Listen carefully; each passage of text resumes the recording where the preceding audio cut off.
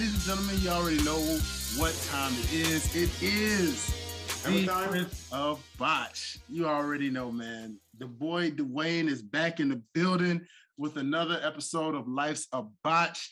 And this is going to be a fun episode. This might actually be the most hardcore episode out of any episode we've done right here on Life's a Botch. And I use that pun very, very lightly because, well, I'm in front of a hardcore legend. And, well, if you're listening on the audio version, then you'll have to catch the video version so you can see who, but you're going to see it in the title anyways. So, ladies and gentlemen, first and foremost, thank y'all so much for 50 dope episodes of this show, actually over 50 at this point now, and we're still going consistently for you guys. So you already know I like to do this really dope and bring legendary guests on this show, man, and I couldn't get more legendary than the guests, and I'm actually going to call him an artiste because that's exactly what he has been from his matches and, need I mind you, his promos. Because, ladies and gentlemen, this guy, man, if it's one thing I can always say about this guest in front of me, it's definitely that there is not a single promo this man has never cut in a very poetic and artistic-like way to where you couldn't help but quote the Raven, nevermore. That's right, ladies and gentlemen. I'm talking about none other than the ECW legend, the hardcore legend, the WCW original, and of course, arguably the greatest WWF hardcore champion of all time. Ladies and gentlemen, I'm talking about none other than the one, the only, Raven. Sir, welcome to the show. How are you doing? Good. How you doing, man? Man, doing phenomenal, sir. I'm doing phenomenal. Now, you're probably wondering, why do I have a kendo stick in my hand? Now, I was wondering that because, and it's also taped together. It looks like it's falling apart. Actually, it is. There is a story behind that. Here's why. This is a very kendo stick that you, my friend, actually held, and you beat one of your favorite rivals to death with this very kendo stick. I'm talking none other than the Impact Wrestling event that was held here in Atlanta 2 years ago, known as the A-Town Beatdown. And it was when they did an Impact show, and it was kind of a double taping because they did an Impact Wrestling show, but then they did a TNA anniversary show right afterwards, which featured legends like yourself and Tommy Dreamer and a lot of TNA originals from back in the day. Got to see Kid Cash come back and different things like that. And so what happened was I was ringside for that very show.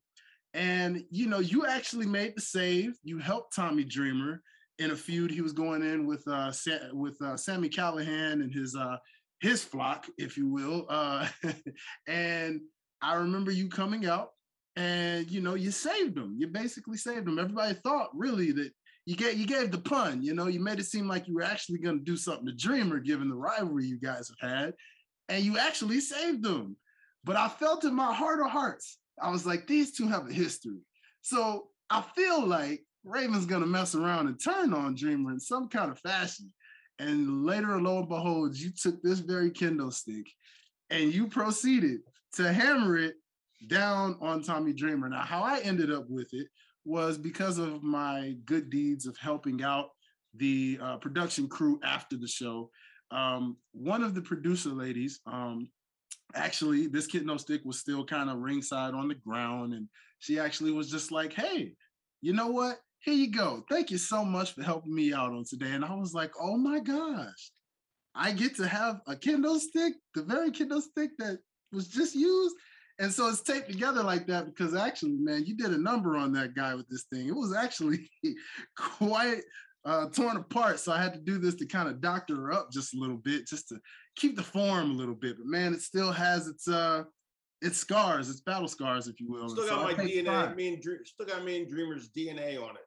Yeah, you know, and this, given the history of you guys as hardcore legends and the blood, sweat, and tears you guys have given over the years, I could not keep this thing and make sure it lived up to its hardcore, you know, status. So I keep this baby as a wonderful trophy in hopes that one day, you know, this is a virtual interview, but one day when I get to see you again, Raven, and I get to see some of the other hardcore legends, just have, nice autographs, upon this here kendo Sure. stick. And definitely something that I hold near and dear to me. So he's gonna probably be chilling with me for a while throughout this event, just because, again, you're such a hardcore legend, man. It's only fitting to have a kendo stick handy. Why not? Why not? But Yeah, why not? how are you We're feeling this evening, man? good, How good. the Where, crazy where do thing you where about do that you said show, you live you said you live in Atlanta? I do. Yes, sir. I'm in Where in Atlanta. Atlanta? Where in Um, Atlanta? so where I am is the northeastern part of Atlanta. So it's considered Gwinnett County because it's a big county. Yeah, no, Specifically, I live in Atlanta. do you really? I lived in Vinings. Well, I just moved to Kennesaw, but just bought a house Okay. in Kennesaw. But I had a condo in Vinings since '97. No, since '99. I've lived in Atlanta since '97. Wow. All those, man, I never knew that.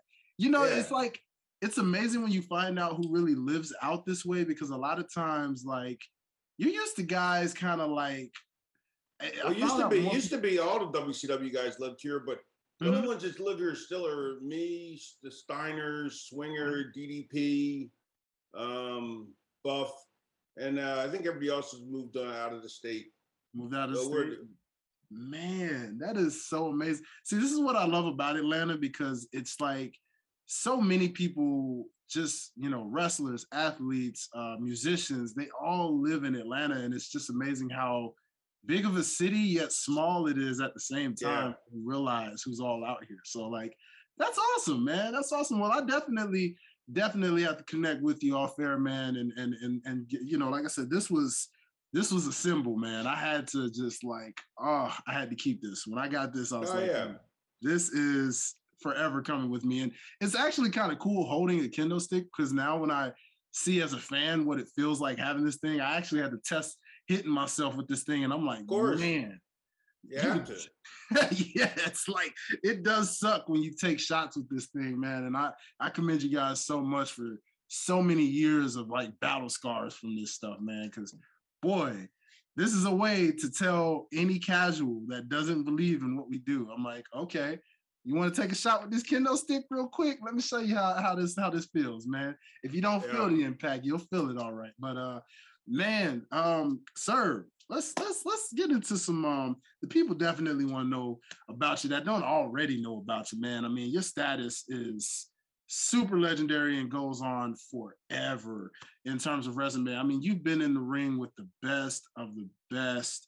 And I mean, just you name it, from talent still going to this day, future talent going on right now, even to just legendary talents like yourself that all came up at the same time. So let's talk about, first and foremost, what was your background into what got you into wrestling? Like, was there anything you were into before wrestling, and or was it just always wrestling was something you wanted to do? Like, how did that come about for you, Raven?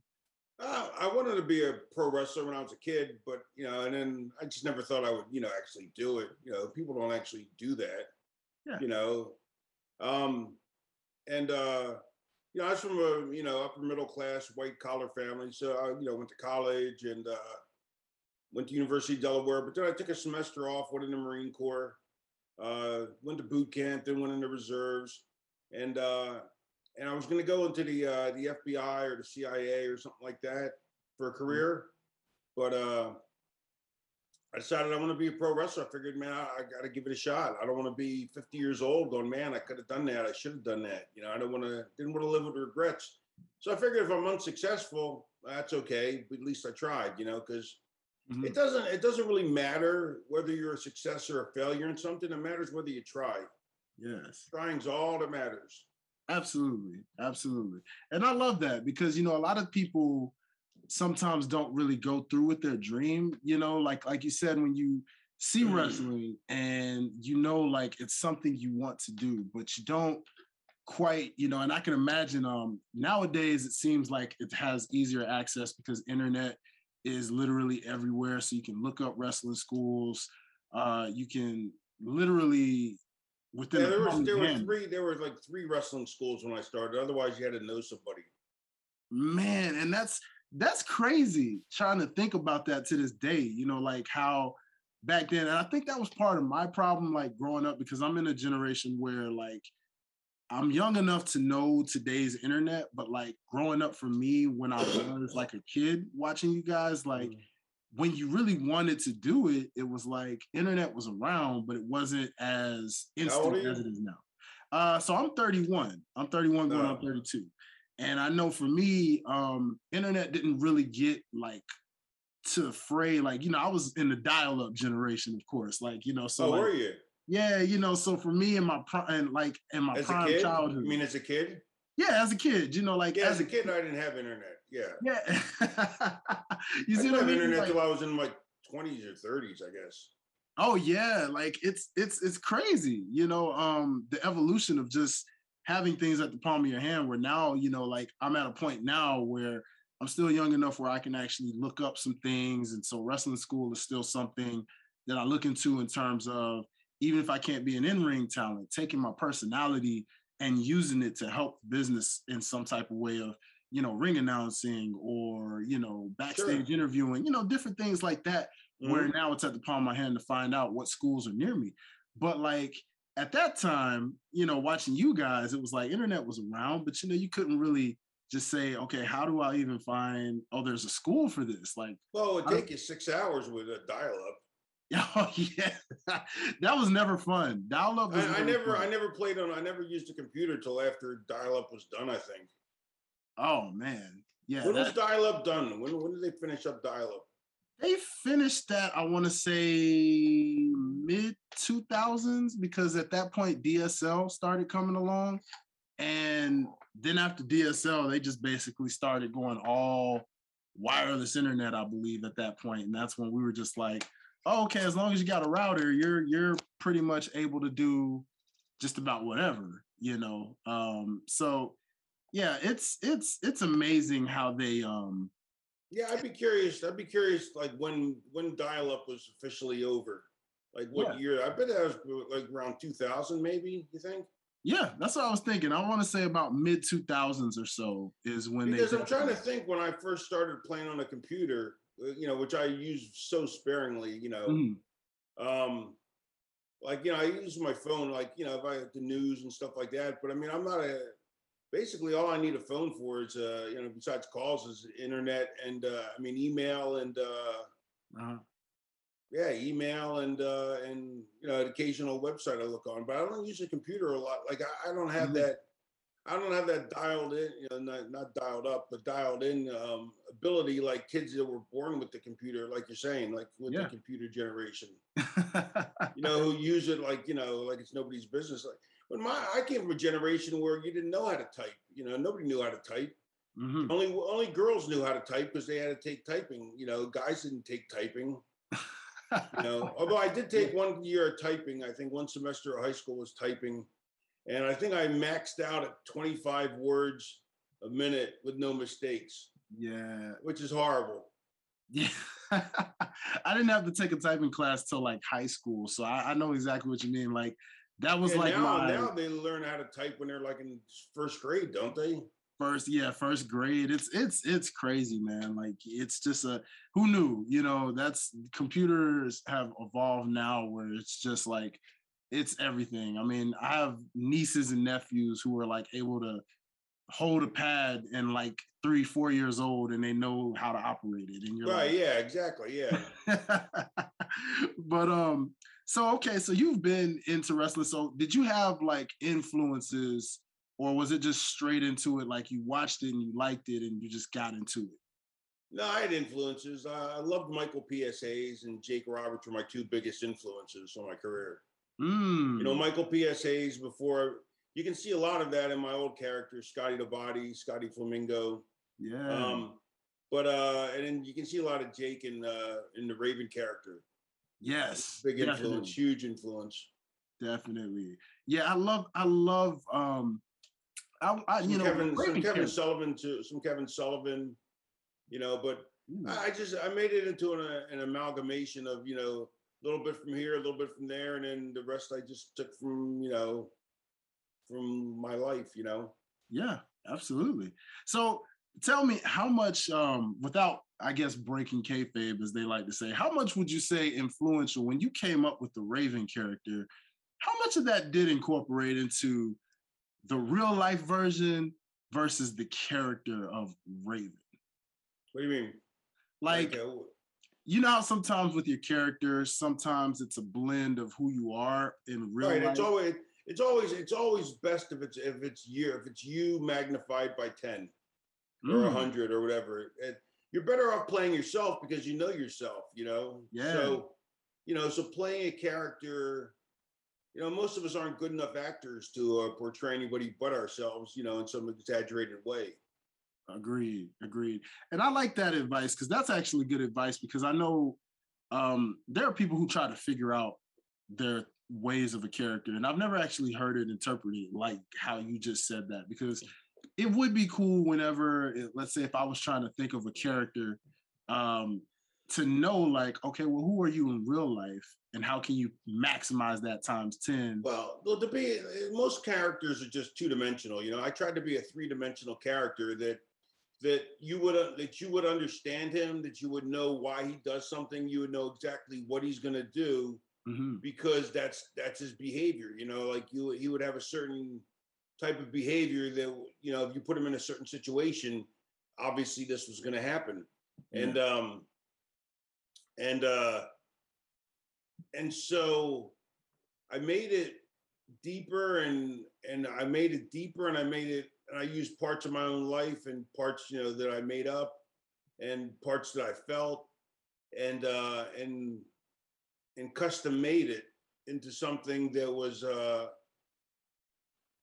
both me and bigger than me, and yet yet I found myself once I started becoming Raven that it was like art imitated life by Raven becoming by me becoming Raven. Art imitated life, but then my life started to imitate my art because then I started to become too deep into Raven, Mm-hmm. and my drinking got worse and my drugs got worse, Mm-hmm. and then I had to find a happy medium, where he ends and I begin. You know, Yes, love it. I love it. And you that's know, it was like I had to get to the point where like, it was weird. It was like close friends would call me Raven, mhm. and like real close people, and I'm like, nah, or like girlfriends would call me Raven, and I'm like, nah, you got to call me Scott. I mean, Yeah, like there has to be a boundary. You know what I mean? yeah, But I prefer people that don't know me to call me Raven because they don't know me. They only know Raven. yeah, And that's a big pet peeve of mine. Like when fans call you by your real name, like they think they know you, yeah. because and of course the argument from the fans are that that it's like an actor, you're playing a role, you're not that person. So except we play one role for life, more or less. And Mhm, as you don't call Tom Cruise, his roles, but Tom Cruise plays different roles. You know what I mean? mhm. You do call Marilyn, you don't call Marilyn Manson Brian Warner. This is true. Right. It's the same thing with wrestling. Wrestling, you're playing one character and it's usually an extension of yourself. So when people call you by your real name, it's irritating because they don't know you. But by the same Mm, token, it's also weird when like if your doctor calls you that or by your wrestling name or you know or your friend, close friends or relatives, you know what I mean? yeah, Um absolutely. like they should call you by they shouldn't, because then it's like then you're buying into your own gimmick, believing Yeah. your own hype. So there's got to be a line somewhere. But it's weird though. Like when I was at the peak of my fame, in WCW and WWE, Mhm, um, fans would I mean like you call places like let's say you're calling to make a doctor's appointment, mhm. and they go, "What's your name?" You go Raven, and you're like, they're like Raven, Raven what? I'm like, oh yeah, it's like yeah, you had to separate the two because it's weird, you know what I mean? But you're used to being Raven all the time. Ah, This is a man, weird thing. I can imagine, especially as you mentioned, like I think about the times in like when you mentioned WCW and WWE, especially at a time where those two companies were going head to head. I can imagine with the schedule and being on the road all the time, as you mentioned, like to be that character literally almost every night or every other night when you're Yeah, wrestling. 5, 6 nights a week. Yeah, like that has to be one of those things And where and wrestlers 90% of the time call you by your wrestling name. Just oh, because, we don't know each other's real names, and it's kind of right. pretentious to just to go figure out somebody's real name and just go call them by it if you don't know them, because you don't know them. Yeah. And then you get in the habit of calling them by their real name, by their wrestling name, because that's what you're used to. You know what I mean? Oh, So, like Billy Gunn goes there as Billy. You know what I mean? I would yeah. never call him his real name. I could. It would be so weird to call him that. But it's also must be weird for him. Like if he goes to when he goes to the doctor and the doctor goes, hey, and he calls him by his real name. You know what I mean? Yeah, absolutely, absolutely. I can relate to that. I do music myself, so when I'm not a hostess here, when I'm not hosting, generally that's what I go through separating the artist. Wait. One other thing about the Billy. The reason Uh-huh. with Billy, it's more like a name, like the real name. It's Mm-hmm. more odd because it's a real name. Like Oh, Raven isn't, Raven's a one word name. It's not necessarily like a person's name. You know what I mean? yeah. Like it's, but like Billy Gunn, if you just call him Billy all the time, I'll tell you, it was like when I was in WWE, Mm-hmm. WWF, when I was a producer for Monday Night Raw, when I was Johnny Polo, they all thought my name, everybody in the office thought my name was Johnny. So when I came back as Raven years later, they would still call me Johnny. And then Johnny was, Scott's my real name, but they would Uh-huh. call me Johnny because they just assumed that Johnny was my real first name. They probably figured Polo was an affectation, but, a moniker, but they figured Johnny was probably so it's funny. So I guess that's why with actual names, like if you're, say you're a character like the Undertaker, nobody's going to call you that. Hey, it's not a name. It's not a household. It's not a regular name. It's not a regular person's name. You know what I mean? Or Absolutely. the Big Boss Man or something like that. The Disco Inferno. You Yeah. know, so it's weird in that sense, but it's also weird when fans try to, because it's also irritating. Back to that point, when Mm-hmm. fans try to call you by your real name, because it's like they're trying to ingratiate themselves with you, and it's pretentious because it's like you don't know me well enough to call me that, and you're only doing that so that you can sound like you're cool. You know what I mean? Oh yeah, You absolutely. know, and it actually works against you, it makes you uncool. It makes it uncool. There you Yeah, go. It's like, get to know a person first before you try to call them by the first name. It's right. easy to Google it. Yeah, So I totally understand you on that, Mr. Raven. And that's why it's like, you really have been the personification of your character in terms of like literally letting people know like it was guys like you and the Jeff Hardys and so many of the world that where I felt like y'all made it cool to be like a social outcast type where like yeah, I ain't yeah. got to be Mr. Popular out here trying to fit in with everybody else. Like, you know what? If I want to dress the way I want to dress and look the way I want to look, dye my hair or, you know, Yeah. anything like it was so cool. Like I was actually watching one of your matches from WWE where it was actually a match with you and Jeff Hardy. I believe that was on a Monday Night Raw. And it was right around time when they started doing the separate shows. So you guys were like Raw guys. And Mhm. literally I can hear on commentary, because as a kid you pay attention to commentary, but you don't really pay attention to commentary because you're watching the matches and Yeah, see, you're I enjoying the disagree fight. with you. See, I paid attention to the commentary. Yeah, really. Yeah, yeah, I did. Yeah. What I loved about wrestling was the soap opera, Mm-hmm. not the matches were just an extra part of it that made it better. But it was the Oh, okay. soap opera of wrestling that I loved.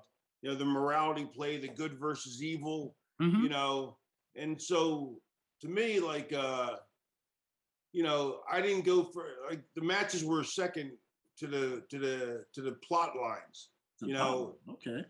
as opposed some people like the matches, they're all about the matches, like Yeah.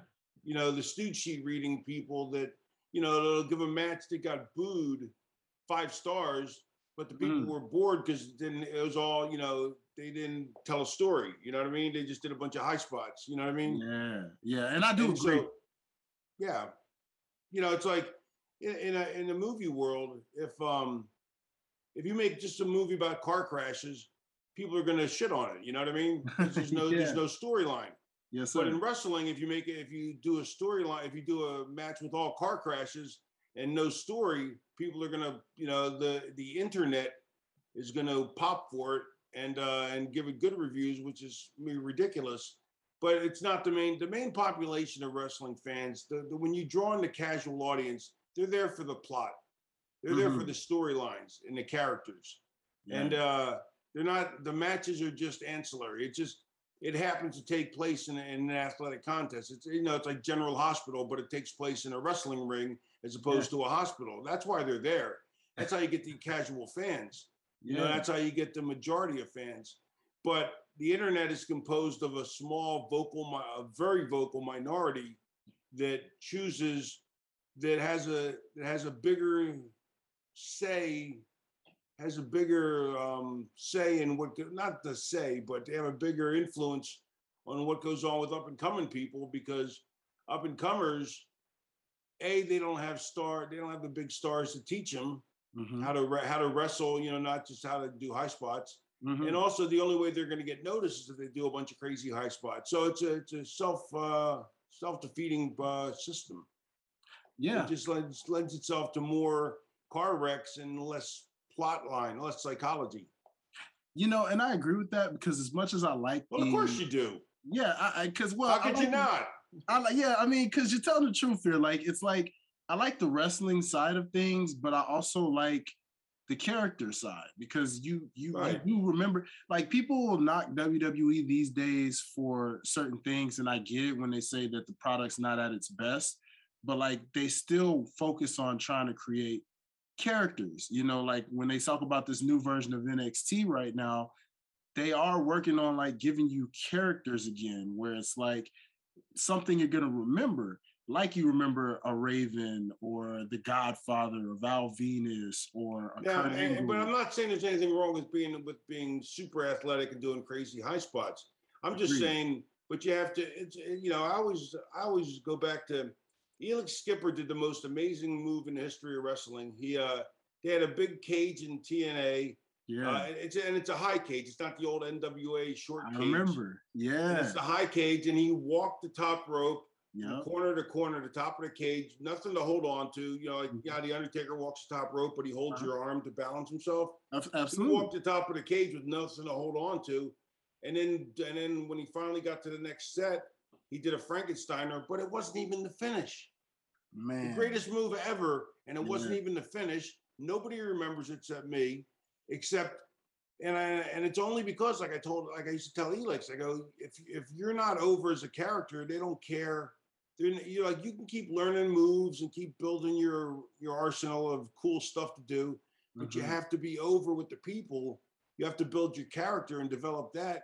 And nobody works on that really, or at least, well, I don't know. I don't watch it anymore, so I don't know. So maybe they do now, but they didn't, and it's probably because it's harder, it's more difficult, and if you're very athletic, it's easier to be very athletic. You know what I mean? Yeah, I was a shitty athlete, so so I was good enough to look like I was good enough that I could, and I was able to recognize, study people's body language, so that I was able to emulate and look like a good athlete. But I'm not a good. I was a mid-carder at best, like in high school. You know what I mean? In athletics, and a mid-card, or in wrestling. I mean, I started as a wrestler, but I was, but my record was like 6-8. Usually everybody's like 14-1, or or 12-2, or 2-12. Usually they're one or the other. But I was in the middle. I was a mid-carder. Very few mid-carders in high school wrestling. Oh man. But that's only because I didn't do cardio. But so if I didn't pin the guy in the first 2 minutes and I was getting pinned, I'm off on a weight tangent, but Yeah, I even had a finisher in high school too. So like, Oh, because we were all big wrestling fans. That's why I got into high school wrestling, because I was a pro wrestling fan. You know. uh-huh, absolutely. And you got to see the difference between the two because I know a lot of people realize, even though you can take high school wrestling, college wrestling, and you can incorporate that into the game. It's totally different. Yeah, it's so different. And Yeah, but but you that's the committed. reason I did it though. You know, Yeah. because you know, I figured, you know, and it was a solo sport, so I could get individual glory. You know, which I Hmm. like. I love that. That's awesome, man. That is you see that's really cool that that wrestling just has that full connection with you that led you to the business the way it did. So, what I've always wondered though is like, how did you get that? Because my first, believe it or not, I knew about you from WCW, of course, but like I really got to see a lot of your matches when you made that transition to WWE, because of course with WCW I played the games as well. So I remember the infamous promos that they had with, I believe that was WCW NWO Thunder, I believe it was. And like whenever you selected a WCW guy, it would show your picture, but then all of a sudden there'd be a graphic of you cutting a promo. And like yours would always be one of my favorites because you look, you just had this look like man, I don't know why you trying to pick me, but you would Right, literally right. like you would like, Yeah, disinterest. yeah, like it was like you had this look where it was just like you can pick me if you want, but you don't need to. But what Yeah, about me? yeah, What about exactly. Raven? Well, because it's all part of the character. You know, you have to be your character whenever you're on camera. You know, Mhm. the minute you walk through the curtain until the minute you're back in the curtain, you're that character. You know. Oh yeah, absolutely, absolutely, and you felt that for sure. And I always wondered, because of the kayfabe, like you kept kayfabe alive. I take it with your character. Usually, like if you were in a public place, maybe like Raven would be Raven. I take it like Yeah, because I mean, no, I mean, it was me. So I mean, it was me magnified. So no, I wouldn't go to the you know to, I wouldn't. I was just being myself. You know what I mean? I wouldn't. Yeah, there's really no reason to kayfabe. And I mean, you couldn't kayfabe anymore because it was way past. You know, kayfabe had been broken. You know, hmm with the internet especially. You know, broke. You yeah, know, giving away everything. But you know, but I also look. I was when I got into business in '87. hmm You had to tell people it was real, which was embarrassing because it looked so fake. You know, like it looks much more real now than it did then. And back hmm then, it was supposed to be realistic, but for the majority of matches, they look totally fake. You know, they look oh. like bullshit. And and so you would tell people that people would go, "Hey, is wrestling real?" And they knew it wasn't, but they didn't know 100% for sure, so they wanted confirmation. And they'd Yeah. go, and so you'd have to go, "Yes, it's real." And then of course they'd go, "No, it's not." But the weird thing is if you go, "No, it's not," to go, "Well, I saw this one match that was real," and you go, Mhm. "Nope, that was fake too," and they go, that was real. I guarantee those people hit each other for real. So Yeah. no matter which way you went, they would go the opposite way just because it either confirmed what they thought or or it wasn't confirming what they wanted. I agree. For me, I was that kid at that time because when I would have those who were non-wrestling fans, be like, "Hey, what you watching that for? That's fake." We'd be fighting and arguing up and down Well, how real it was. Archie Bunker said it best. He said, Meathead goes, Archie Bunker was on a TV show for people, for listeners, younger listeners, All in the Family. He was in a TV show called All in the Family. It was a big time show in the 70s. And Mhm. the character was a racist and xenophobe, but whatever. Uh-huh. Anyway, but the character was asked, he goes, "Why do you watch wrestling? It's fake." And he goes, "Look, he goes, they may know who's gonna win, but I don't know who's gonna win." And that's it. It's There because you you go. don't know who's going to win. You know, it's a drama, and that's also why it has to be plot driven and character driven because Mhm. it's not real. You know, I mean, and let's face it, UFC's gotten so much bigger as characters. You know, as Conor McGregor and John Jones and bigger stars, people Yeah. become bigger stars. The product grows. You know, and when the when the wrestlers are a bunch of no names, the fighters are a bunch of no names, people don't tune in. That's why they don't tune in as much I watch it religiously every week, every Saturday. Yeah. But most shows people don't watch because it doesn't have any stars on it, because it's all about stars, stars telling stories. I totally agree, and you're right. That's what is missing, but it's making its comeback. It is in a lot of fields. Even with boxing, we just saw Fury and Wilder. Right, reminding people of boxing, like when it was at its peak in the '90s, and even I guess you could say early mid 2000s. Like when heavyweight division is at its peak with characters, it just makes boxing that much more enjoyable. So right, I used to be a big boxing fan in certain periods, mm-hmm. And then then I'd stop watching, then I'd become a fan again, I'd stop watching, Mm-hmm. And then I just started watching again only because of the Fury Wilder fight.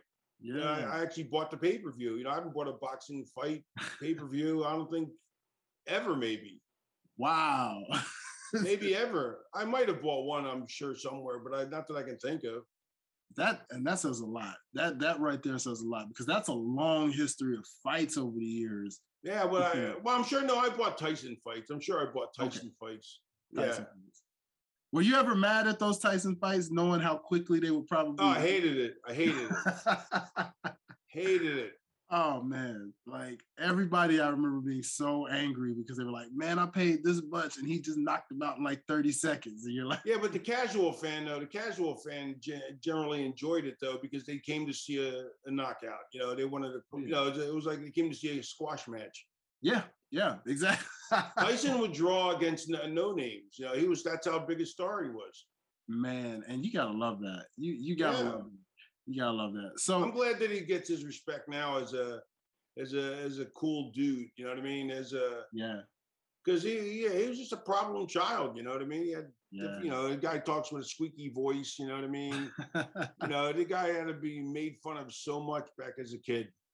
Yeah, a lot of people we've seen, legends especially, like I said, no matter the sport, from UFC, WWE, and wrestling and everything, you see people get more of their respect the older they go, because it's like in the moment, how they say you never know what you got till it's gone. But like when they're done, like a Tom Brady or somebody, when he's done, you'll be like, people will start liking him eventually, and then they hate him now, but they'll like him. Yeah, but look at Ali. Ali was despised. Ali, people would spit on his. Oh my God, he was the most hated man on the planet.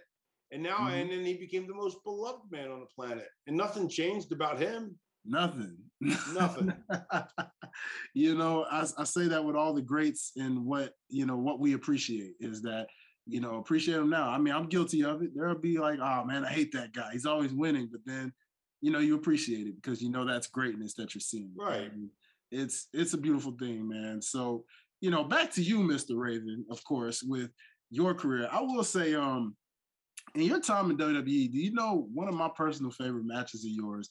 I really enjoyed your hardcore run for sure, just being hardcore champion, because I would like, say that honestly, as a kid, that was probably one of my favorite titles, just because I really did like that 24/7. Yeah, it was great. I loved it. Like, you could tell looking back as I've gotten older and rewatched a lot of those matches, like, okay, sure, they seem short, right? Like in terms of like when you look at a generation where matches are like going the distance, you look at those matches, you're like, man, they were pretty quick, but at the same time, they were still entertaining, and you could tell you guys have a lot of fun.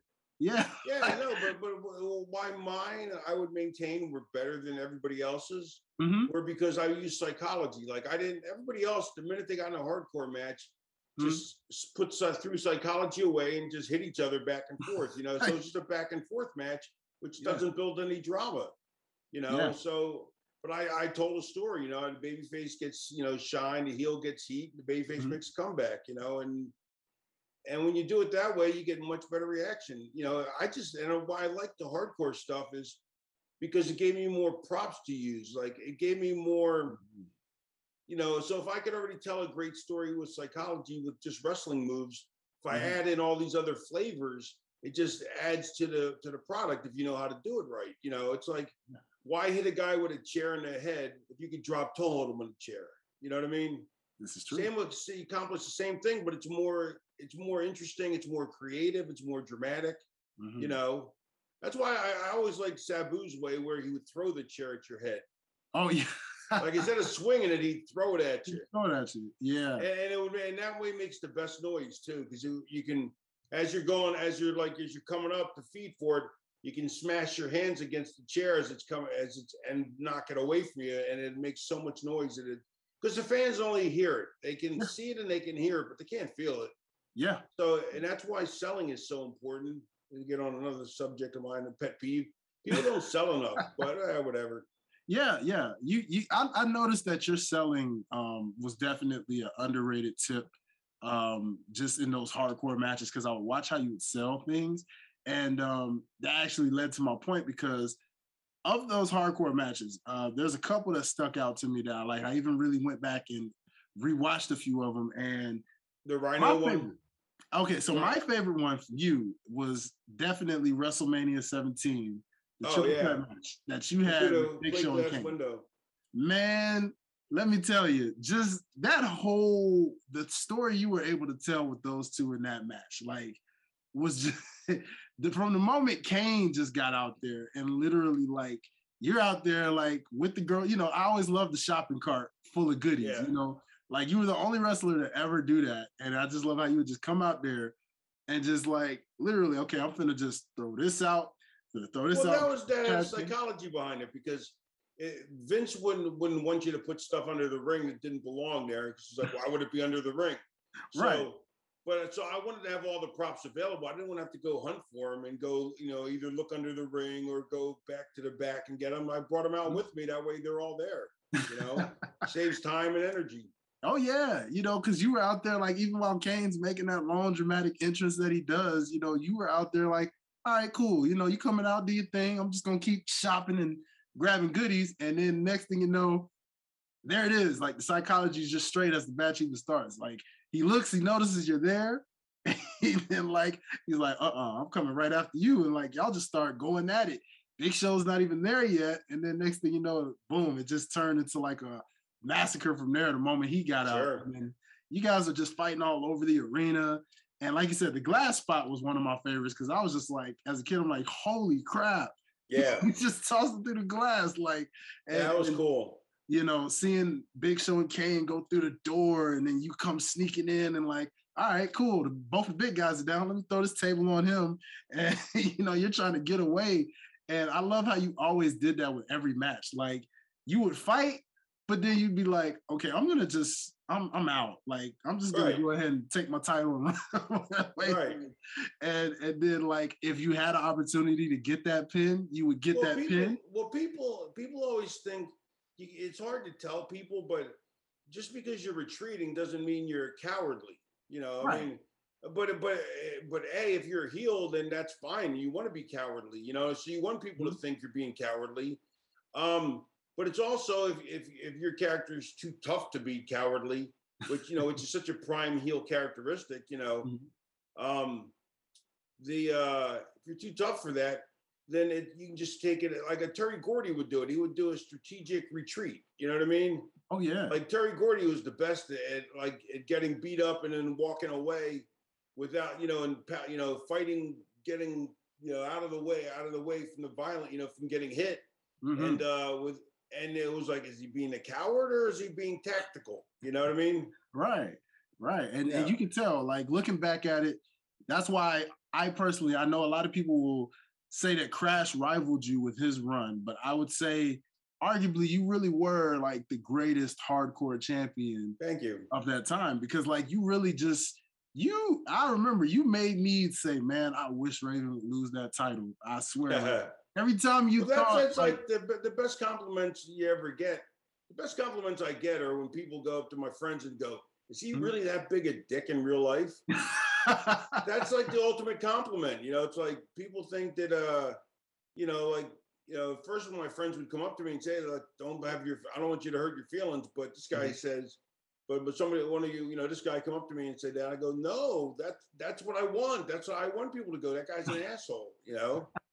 Yeah, I know. You know, it's funny too, and that goes back to the kayfabe when I asked you that question earlier because I actually experienced that once with you. Not myself personally, but like when I was a kid, I remember somebody. I was with some friends, and somebody had a story to tell about you once, where they said they were like, "Yeah, man, that guy Raven, man, he's a dick." Like they were like, man, I tried to come up to that man and say what's up. You're like, hey, you know, I think they said you were like eating breakfast or something, and they just wanted to come say hi. And they were like, man, he didn't look at nobody. He was a dick. And I was like, is he really like that? Like, I don't know. Well, Like, I try not to be like that's a little different. Like I don't like to be a dick when people ask for autographs. So I'm gonna say that they were either I was in a really shitty mood mm-hmm. or they were bothering me, and I'm like, just can you come back when I'm done eating? You know, Yeah. and they didn't. You know,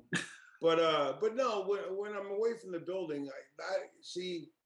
That's why I don't like. That's why kayfabe is a kind of a good thing in certain ways that it's dead because you know you have to give the fans time, you know, because you know at least a little bit of time before they become annoying. At least a little bit of time just because they're the ones that pay your salary. You know what I mean? Oh yeah. So yeah, so I tried not to take it to that extreme. You know, I mean, I want them to call me think I'm a dick because of my character on TV, not because they met me and think I'm a dick. That's not so good. But Yeah, I know, man, and it was just it was a curiosity, which is like this is how I know fate is, as you know, Raven would say. You know, fate has brought us to this moment. You know, because fate is just showing me that hey, Raven's a good guy, and I could tell that really from just previous interviews I've watched and seen yeah, you do. I'm like, Raven's a good dude. You can tell he's a yeah, good dude, man. yeah, I Like, am.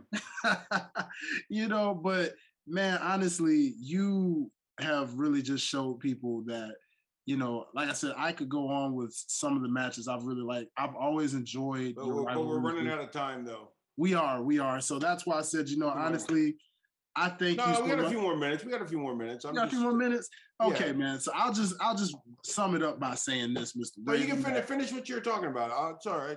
Oh no, you're good, sir. You're good. Like, see, I was gonna say my favorite rivalry with you has always been what you and Jeff Hardy did, not just in WWE, but what you guys did in TNA. Oh yeah, yeah. You know, I think about the spots you guys did. I had a Jeff Hardy DVD where it had some of his best matches from his first time around there, and I would watch the match you and him had over and over because they had that cage match where like that spot that you took where you like on all of these tables and Yeah, like yeah.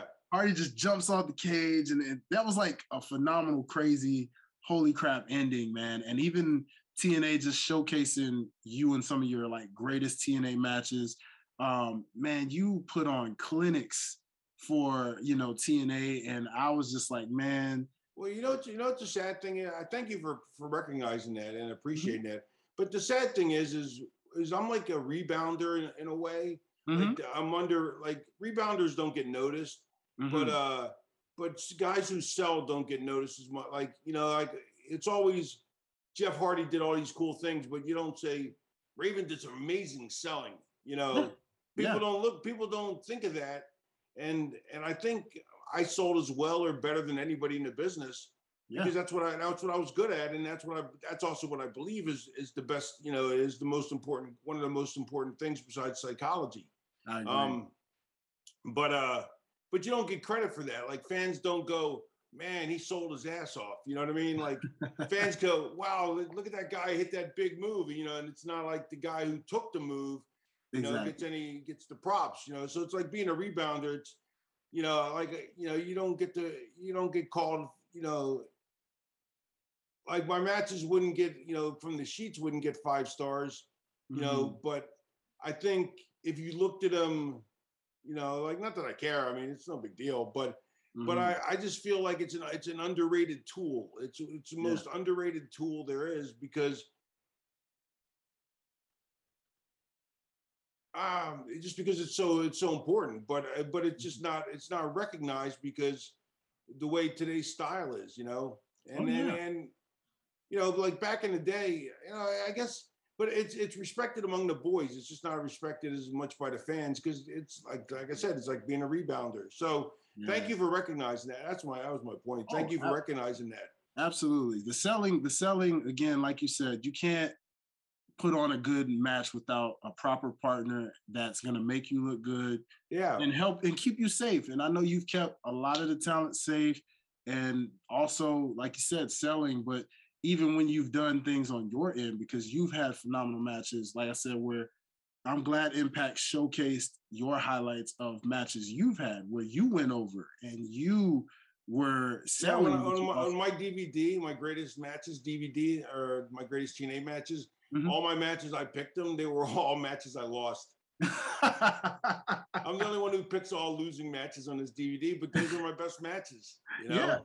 but you had a Monsters Ball though, where or no, it wasn't a Monsters Ball. Was it a Monsters Ball? I think it was a Monsters Ball. I know you won the Impact NWA Championship Yeah.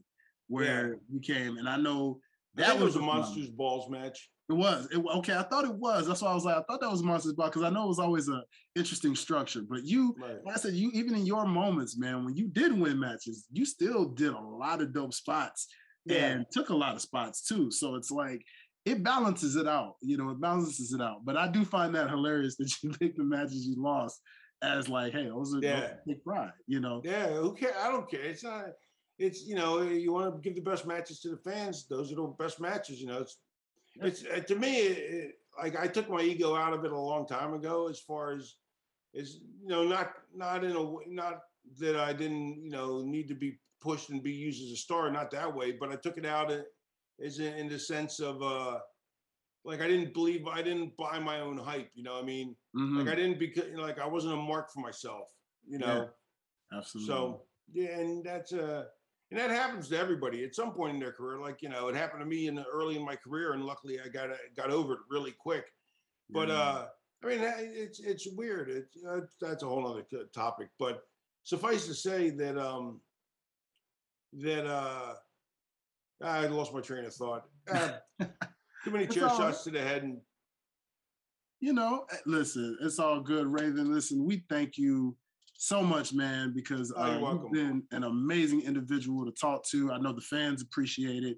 I definitely appreciate it. And like I said, man, personally, it's always great to meet someone like yourself virtually. Would love to meet you in person for sure. That's an off-air conversation. But to you fans out there listening, again, this is what I enjoy doing is talking to talent, talking to people who are fans like myself, or vice versa, man, just bringing you every side of the spectrum as much as possible, from the talent to the fans to the casual viewer, all of that.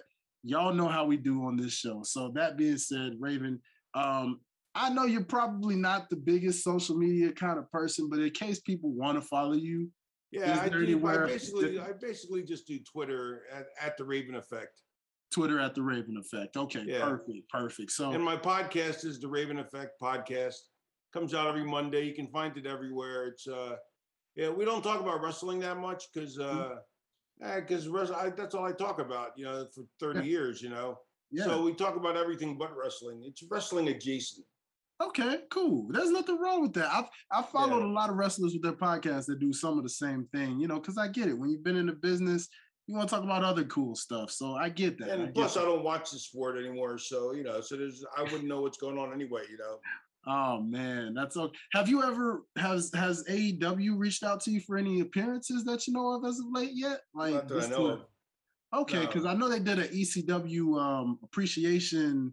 It was kind of off air, but they did it with I know they had Taz. Yeah, they had guys who were in the company already. Yeah, guys who were in the company. I was just wondering if they ever thought, because I know Tony looks like he tries to pay respect to every part of the business. So even with ECW, WCW, anything like that, I know they're doing it with Owen Hart in the future and stuff like that. So I was just wondering if possibly they ever tried to reach out to you just to make an appearance or even manage someone at some point, like somebody that's got like a Raven like feel to them in the future, So no, that's it. Maybe one day I might have spoken a little prophecy there, Raven. I don't know. You never know, man. Maybe. If I see you on a Dynamite or a Rampage one day, I'll be like, Raven, I told you, man. Yeah. So, but nonetheless, Raven, thank you so much for joining us here on the show. And man, definitely salute to you, sir. phenomenal career, phenomenal time. Thank you for everything you've done to the business and for the business. And yeah, man, ladies and gentlemen, y'all already know how we do. This is the part of the show where we say thank you. And of course, I want to see all of y'all out there throw up those 2 sweet signs because this is our official 2 sweet peas. Y'all take care, man. Thank you.